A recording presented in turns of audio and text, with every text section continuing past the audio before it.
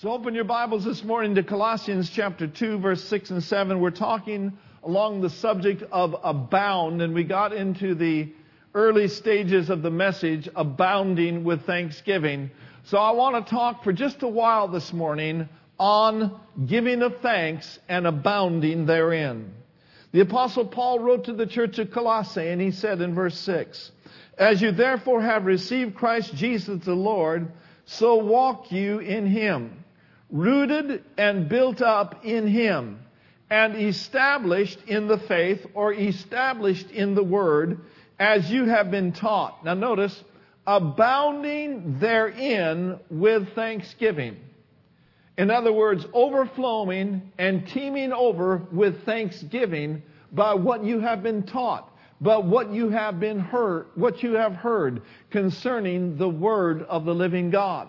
For when you are established in the Word and your heart is settled and fixed, trusting in the Lord, it does not matter what comes your way, because you know that everything's going to be all right and everything's going to go God's way. Come on. The established heart is a heart that is settled, that it is fixed, it is trusting in Him, and he or she shall not be afraid when bad news comes on the scene. Why? Because we shall not be moved forever, because we are only moved by what the Word of God says. And so as you feast on manna from heaven during the week, as you read the Word, and as you feed your faith, add thanksgiving to it, and may there be an overflow of the presence and the power of the Holy Spirit attending your way every day. One translation says, "Let your roots go down deeply in Him, and let Him build you up on a firm foundation. Be strong in the faith, just as you have been taught, and always spill over with thankfulness." We quoted Ephesians 5 already. The filling, the intoxication with the Holy Spirit is a must for us on a daily basis. Hebrews says it like this, that through Him, therefore, let us constantly and at all times offer up to God what kind of praise? A sacrifice of praise. Now notice this, which is the fruit of our lips. You see, if you've got a praise in your heart, it ought to be coming out of your mouth. If you've got worship in your spirit, open your mouth and let it out. And thankfully and graciously confess and glorify the name which is above every name. You see, we all go through things, but the subject matter is we're going through. You may be in a valley experience right now, but by the word of the Lord, I say you're going to make it through to the other side. We are not going to camp in the valley. We are not going to camp in Baca, but we are going to go through to the other side. Look at your neighbor and say, you're going to make it. Thessalonians tells us, he tells us, in everything give thanks. For this is the will of God in Christ Jesus concerning you. So in the middle of everything that is going on around you, give thanks no matter what your circumstances are. He's telling us to give thanks in everything, in all things. Amen? When you're on the freeway, give thanks. When you're backed up, you've got a choice to rejoice or a choice to groan and moan and complain. And like Joyce Meyer says, if you groan, you moan, and you complain, you will remain. And you don't want to remain in traffic any longer than you have to. Amen? But listen, turn your tough circumstances into praise. Turn the situations that you're facing into praise, and lift up your voice and rejoice in the Lord your God, and God will bring you to the other side. Speaking of Joyce Meyer, she said this. She said, there's no happier person than a truly thankful, content person. Paul said to the church at Philippi, he said, I've learned in whatever state I am to be content. Amen. He's not talking about California or Idaho. Amen.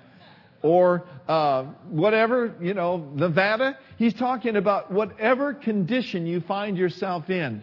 Give thanks. Learn to be content. Learn to be a happy camper. I mean, we're all camping, if you will. So we might as well be happy about it. We're all on a trip, right? Some of you are a trip, but never mind. We're all on this trip. We're all on this pathway of life. Is that correct? But let's determine we're going to enjoy the trip. We're not going to be like that ad said, are we there yet? Are we there yet? Are we there yet? Are we there yet? Are we there yet? No, we're not there yet. We're on our way. That makes for a bummer of a trip. Oh, but glory to God, on the road of life, you can be singing all the way, lifting up your voice. Oh, thank you, Lord, for another day. Glory to God. The road is flat and all looks bad, but oh, thank God, you have made me glad. Amen. Say it with me real strong. You have made me glad. We said last week that praise and thanksgiving is the proper protocol for coming before the Father. We are to enter His gates with thanksgiving and into His courts with praise. We are to be thankful unto Him and bless His name. The message says, enter the password. And what is the password? Oh, more of you need to get a hold of that. What's the password? Enter with the password, and the password is thank you, making yourselves at home, talking praise, thanking Him, and worshiping Him. I'm talking to you about developing and cultivating a lifestyle of thanksgiving. Amen. You get a parking place at the mall, say, thank you, Jesus. Amen. Whatever the situation may be, develop this lifestyle of thanksgiving. Now, in 1 Corinthians 15 and 57, let me quote it to you. Paul is addressing a very important issue in the church at Corinth. There's death all around them. And he says, the sting of sin is death. But he says, regardless of the death that might be around us, regardless of this law of sin and death that is in the world, he said, thanks be to God, which giveth us the victory through our Lord Jesus Christ. How can you thank God in the valley of the shadow of death? You can thank God in the midst of the law of sin and death because you know well in your heart that victory is yours, that triumph is yours, and that overcoming belongs to believers. Now, let's take some time here today and let's look at 2 Corinthians chapter 2 and verse 14. 2 Corinthians chapter 2 and verse 14. Now, you'll see in this verse not the idea or the concept, well, we win a few and we lose a few. No, the emphasis here in 2 Corinthians 2:14 is always. Everyone say always. Now let's read this together. Ready? Read. But thanks be to God, who in Christ always leads us in triumph as trophies of Christ's victory, and through us spreads and makes evident the fragrance of the knowledge of God everywhere. Now let's keep that up. Number one, thanks be unto God, who in Christ, not in yourself, but who in Christ, and because of Christ, will always lead us in triumph. He will give us the victory. Amen? And when we are walking in this victorious place in Christ, when we are winning and when we are accomplishing the will and the plan of God, the Scripture says that our lives become a very trophy of His victory. Our lives become an object of Jesus and His victory that He's won for us. But not only that, He says, through our lives, there's something that is spread. Amen. There's an odor of victory. There is a fragrance of victory that comes through you and that comes through me when we live a lifestyle of thanksgiving and we walk in the victory. Through your life spreads and makes evident the fragrance of the knowledge of God everywhere. How many of you know that there's an odor to death? There is. There is a stench to sin. There is a stench to evil spirits when a person is filled with them. It's odorous. It's smelly because it comes from the very pit of hell. That's a fragrance. That's an odor that we want absolutely nothing to do with. Amen? But for those that are of us that are in the kingdom of God, there's a fragrance. There is a sweet smell of victory that comes from our lives. The Bible says it's a fragrance. And through your life, it spreads everywhere. I believe that when we have the dove in us and on us, that we can manifest His presence wherever we go. I believe when the Holy Spirit comes into our lives and rests upon us, that becomes a game changer. I believe that when we walk into a room with the dove in mind, with the Holy Spirit in us and upon us, that He will begin to manifest through us the Spirit of the living God. And He will minister the Spirit of the Christ. Hallelujah. And through your life, the anointing will begin to flow. See, now, if I had a literal dove on my shoulder, and I didn't want that dove to fly off my shoulder, and I was to walk down these stairs, I would walk down these stairs very carefully with the dove in mind. Because I don't want the dove to ever leave me or forsake me or to fly away. And so in life, if you want Him to flow through you, if you want the smell of victory to flow through you, be very conscious of the God who lives on the inside of you. Be very conscious of the dove who is resting upon you. And as you are conscious of His presence, here's what happens. When you walk into a room, things change. When you walk into the office on a Monday morning, lives can perk up.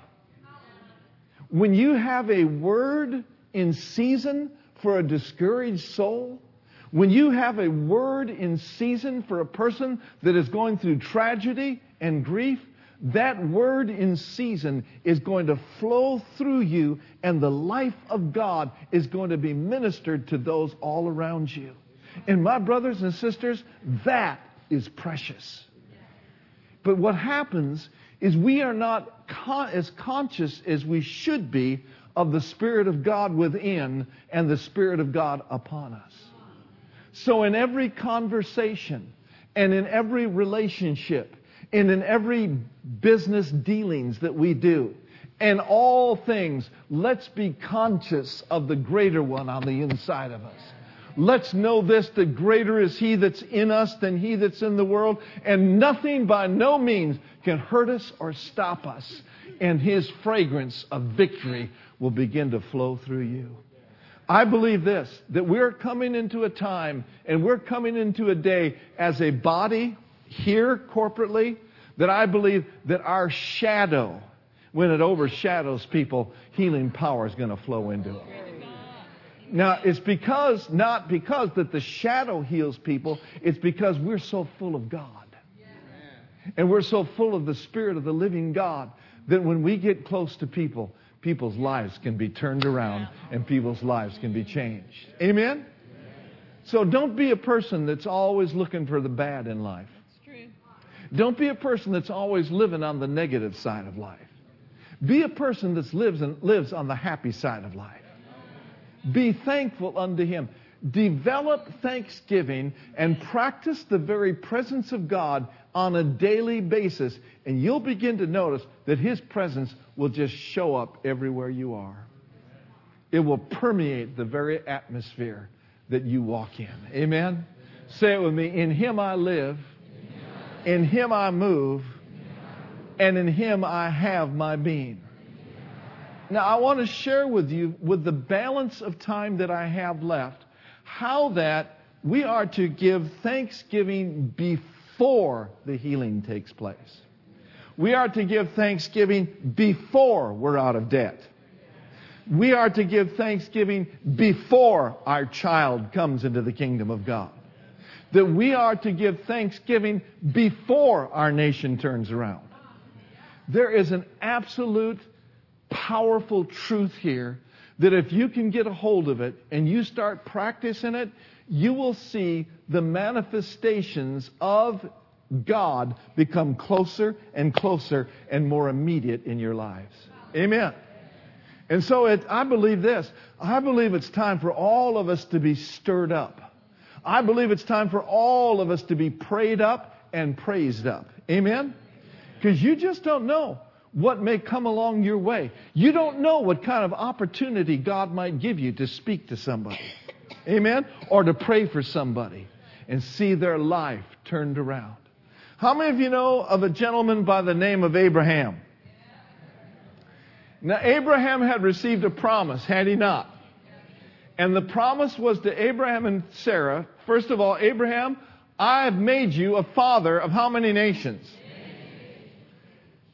And Sarah was going to become the mother of all nations. Now, they didn't have any proof in the natural realm that this could be a possibility. When that was manifest, or when that statement came forth to Abraham, he was nearly 100 years old. I'll guarantee you right now, 100 years old don't get it on. They don't have Barry White playing in the tent. Let's get it on.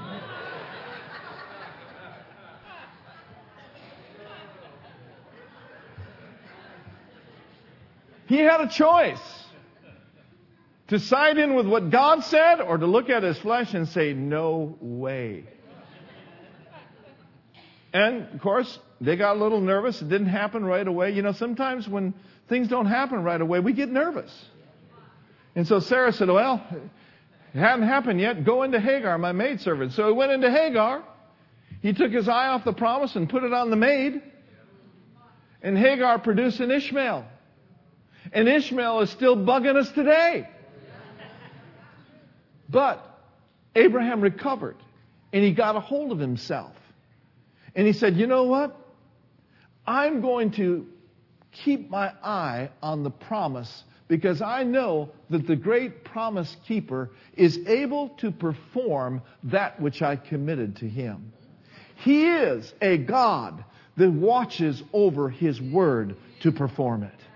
Now let's pick it up in verses 17 through 21 of Romans chapter 4. Somebody say, I'm giving thanksgiving before the manifestation.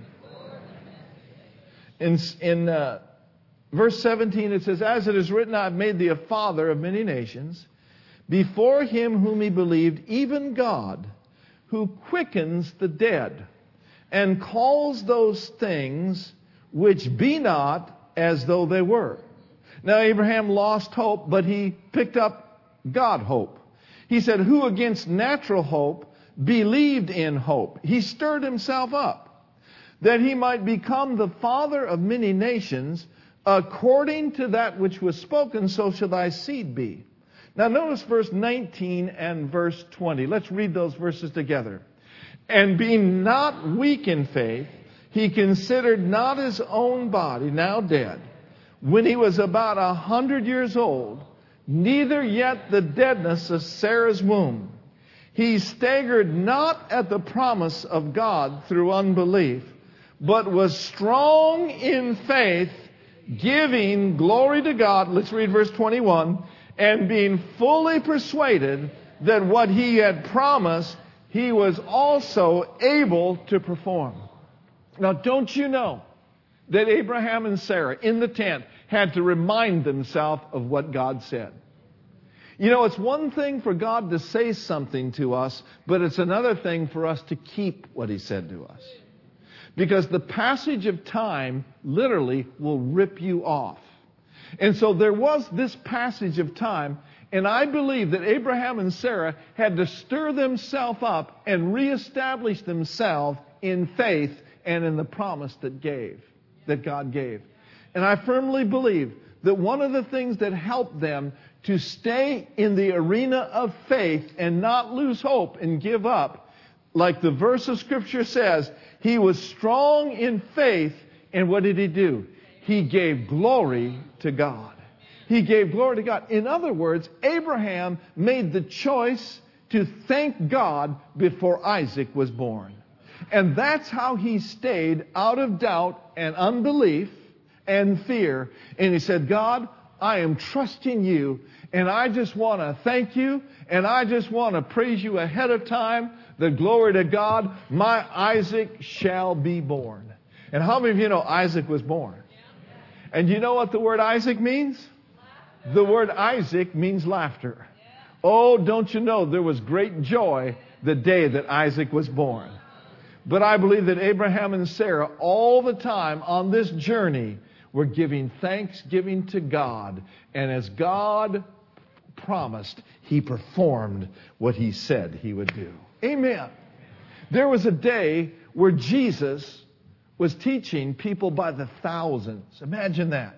He's out there ministering people by the thousands and thousands.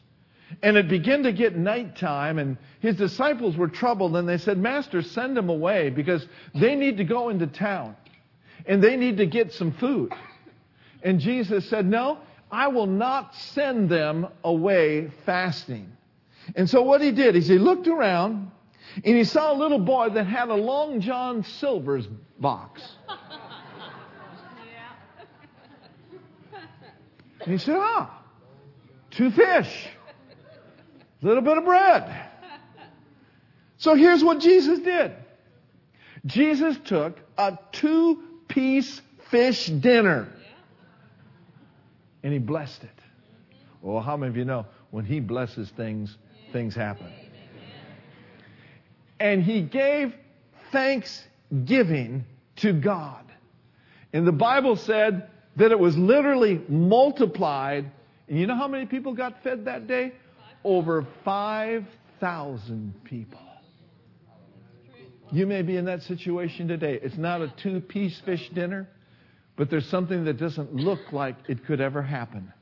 But if you will bless and give thanks to God for what you do have, He will bring increase into your life. I've got a question for you today. I know the answer already, but how many of you could use some multiplication in your life? So here's the key. Be thankful for what you have, and He will take what's not enough and increase it to more than enough. See, here's the secret. Be thankful, and He will increase your capacity to receive. You know that God's got more strength for you? You know that He's got more revelation for you? Now let's get real. You know He's got more moolah for you. Now I know money talks. How many of you could use a little more moolah? Amen. Terrell, right? What's your first name again? Lavelle. Amen. Got it wrong. God bless you. Good to see you again. Praise the Lord. Okay, one more question. How many of you could use a little more cash? Now, don't wait for the cash to come. Sow what you have. Give what you have. It may be $1, it may be 50 cents, it may be a 2-piece fish dinner. But nothing that you sow out of a generous heart, nothing that you give out of generosity is little in His sight. It's big in the eyes of God. And so let's allow Him to take what's not enough and to turn it into more than enough. I believe this. When we are grateful with what we have, we will unlock the blessings to flow into our life. One person said this. He said, be thankful for what you have, and you'll end up with having more. If you concentrate on what you don't have, you will never, ever have enough. We must stop talking about what we don't have and what we can't do and look into the Word and declare what we do have and what we can do. Everyone say with me, I can. I can do all things through Jesus Which what? Oh, hallelujah. Jesus gave thanksgiving before it was multiplied. You see that? What are you doing before things multiply? Abraham gave thanksgiving before Isaac. What are you doing before you're Isaac? See, I can't answer that for you. But here's principles here that'll help you. The last one we're going to look at, and it'll just take a few moments. For those of you that are mindful of your clock,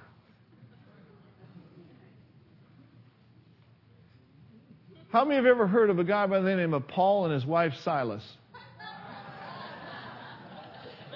One guy was preaching along one day, and he said, Paul and his lovely wife Silas. Another guy was preaching, and he says, the apostles and the epistles. Well, Silas wasn't a woman. Silas was a partner in faith with Paul. And they were in ministry together. They were partners in ministry. And they were just doing the will of God. And there was a little lady that was possessed with the spirit of divination that followed them around daily and really tried to hinder the flow of God and the move of God that was happening in their lives. And the Bible says that, she did this thing for many, many days. And one day, Paul just got grieved in his spirit, and he turned around and he commanded that evil spirit to come out of her in the name of Jesus. And that spirit came out. But her masters were very upset because this little lady made them a lot of money by her soothsaying. And so there was no small stir in the city. And people were upset. And what they did is they took Paul and Silas and they beat them and they put them in stocks and they just put them in prison and treated them like a couple of dogs. Now notice with me what the Apostle Paul and Silas did in their midnight hour. Notice with me in Acts 16, if you would, in verse 25. And they'll pull it up here in a moment. Here's another spiritual truth that needs to get firm in our spirit. Notice with me. And at midnight. Midnight represents the darkest time of day. Midnight in our lives represents dark circumstances that we might go through. And at midnight, Paul and Silas had a conversation and said, well, if this is what we get for serving God, just forget it. I mean, we're out here serving God and this is what we get? No, Paul and Silas did not have that attitude. Rather, they took on an attitude of gratitude. Here's what they did. And at midnight, Paul and Silas, first of all, what did they do? They prayed. And I believe their prayer sounded something like this. Oh, Father, in the name of Jesus, we are asking you for a great deliverance. We are asking you for these stocks to be removed and for the power of God to come upon this place and deliver us. Yeah. So they prayed. They didn't moan. They didn't groan. They didn't complain. But not only did they pray, they also did what? They sang praises to God. You know those guys didn't feel like singing. But they knew that their singing and their praising and their thanksgiving would bring something on the scene that would literally set them free. And what came upon the scene was the very presence and the very power of God came into that jail cell. Now, I do believe that the Holy Ghost came upon them, but I also know that the Apostle Paul was a prayed-up man. Amen. He was the one who said, be filled with the Holy Spirit. I believe that presence, listen to me very carefully, I believe that presence that was in that room, in that cell, not only came upon them from outside, but came through them. For out of the abundance of their heart, their mouth was speaking and their mouth was praising. Whoo, hallelujah. Hallelujah. They sang praises unto God. And notice with me, the prisoners heard them. So they weren't quiet about it. Some of you are wondering how come we're so loud in church? Well, we have scripture for it. Notice with me in verse 26. Look at this. Did you wear your shouting clothes? And suddenly, how many of you want some suddenlies to happen in your life? If we want suddenlies to happen in our life, we must do things that accommodate suddenlies to happen. Oh, I'm going to say that again. We must do things that accommodate and set the right atmosphere for suddenlies to happen. And suddenly, there was an earthquake. Listen, so that the very foundations of the prison were shaken. And immediately all the doors were open. Now notice this with me. Not only Paul and Silas's bands were loose, but everyone in the prison. Everyone sitting there in jail. Every one of their bands were loose. When you get a revelation of prayer, when you get a revelation of praise, I'm telling you, not only will suddenlies happen for you, but suddenlies will happen for everybody around you. Look at your neighbor and say, suddenly, suddenly, suddenly. Woo, hallelujah. I'm waiting for some suddenlies. No, let's make some suddenlies happen. Let's be a prayed up people. Let's be a stirred up people. Let's be a praised up people. And God will come on the scene real strong. Amen. Last scripture, Philippians chapter 4 and verse 6. Philippians 4 verse 6. Man, I'm doing good. I've preached 32 minutes and 39 seconds and you're still listening. That's pretty good. To God be the glory. Now understand this, that the same person in prison in Acts 16 is the same person that's writing this to the church of Philippi. He had learned some things by experience. And now the apostle goes into a teaching mode and he begins to instruct the church on what they can do in their midnight hour so that they can make it through. Amen? Not only that, but when this was written, the apostle Paul was in prison in Philippi. I mean, he was a jail guy. You know, we saw his little prison, his little cell in Rome when we were there on tour. That was an ugly place. It was a dark place. It was a dingy place. It was a death-filled place. But Paul didn't let the jail get in him. And that's the way you get out of situations. You don't let it in you. Don't yield to it. He's the one who said, rejoice in the Lord always. And then, in case they didn't get it, like some of you aren't right now, again, I say unto you. Again, I say unto you. Let's look at the scripture. Be careful for nothing. At the top of your prayer, in your midnight hour, make sure that you don't yield to fear. Do not let fear and anxiety, do not be anxious about anything. But here's what we're going to do instead of worrying. But in everything, we're going to do like Paul and Silas did. We're going to pray. And we're going to make supplication, which is a form of prayer. We're going to supplicate. In the midst of situations, we can pray prayers like this. Father, in the name of Jesus, I thank you that your word says that you would meet all my need. I thank you that your word says, many are the afflictions of the righteous, but you deliver him out of them all. I thank you that your word says that in the world I'm going to have tribulation, but you told me to cheer up because you've overcome the world. And Father, I have this doctor's report here, but I thank you for the Bible. I thank you for the good report, and I choose to believe the good report.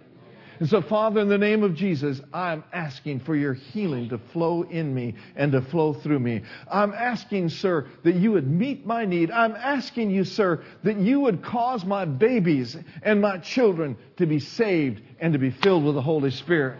Come on, somebody. That's prayer. You can't worry about that. You pray.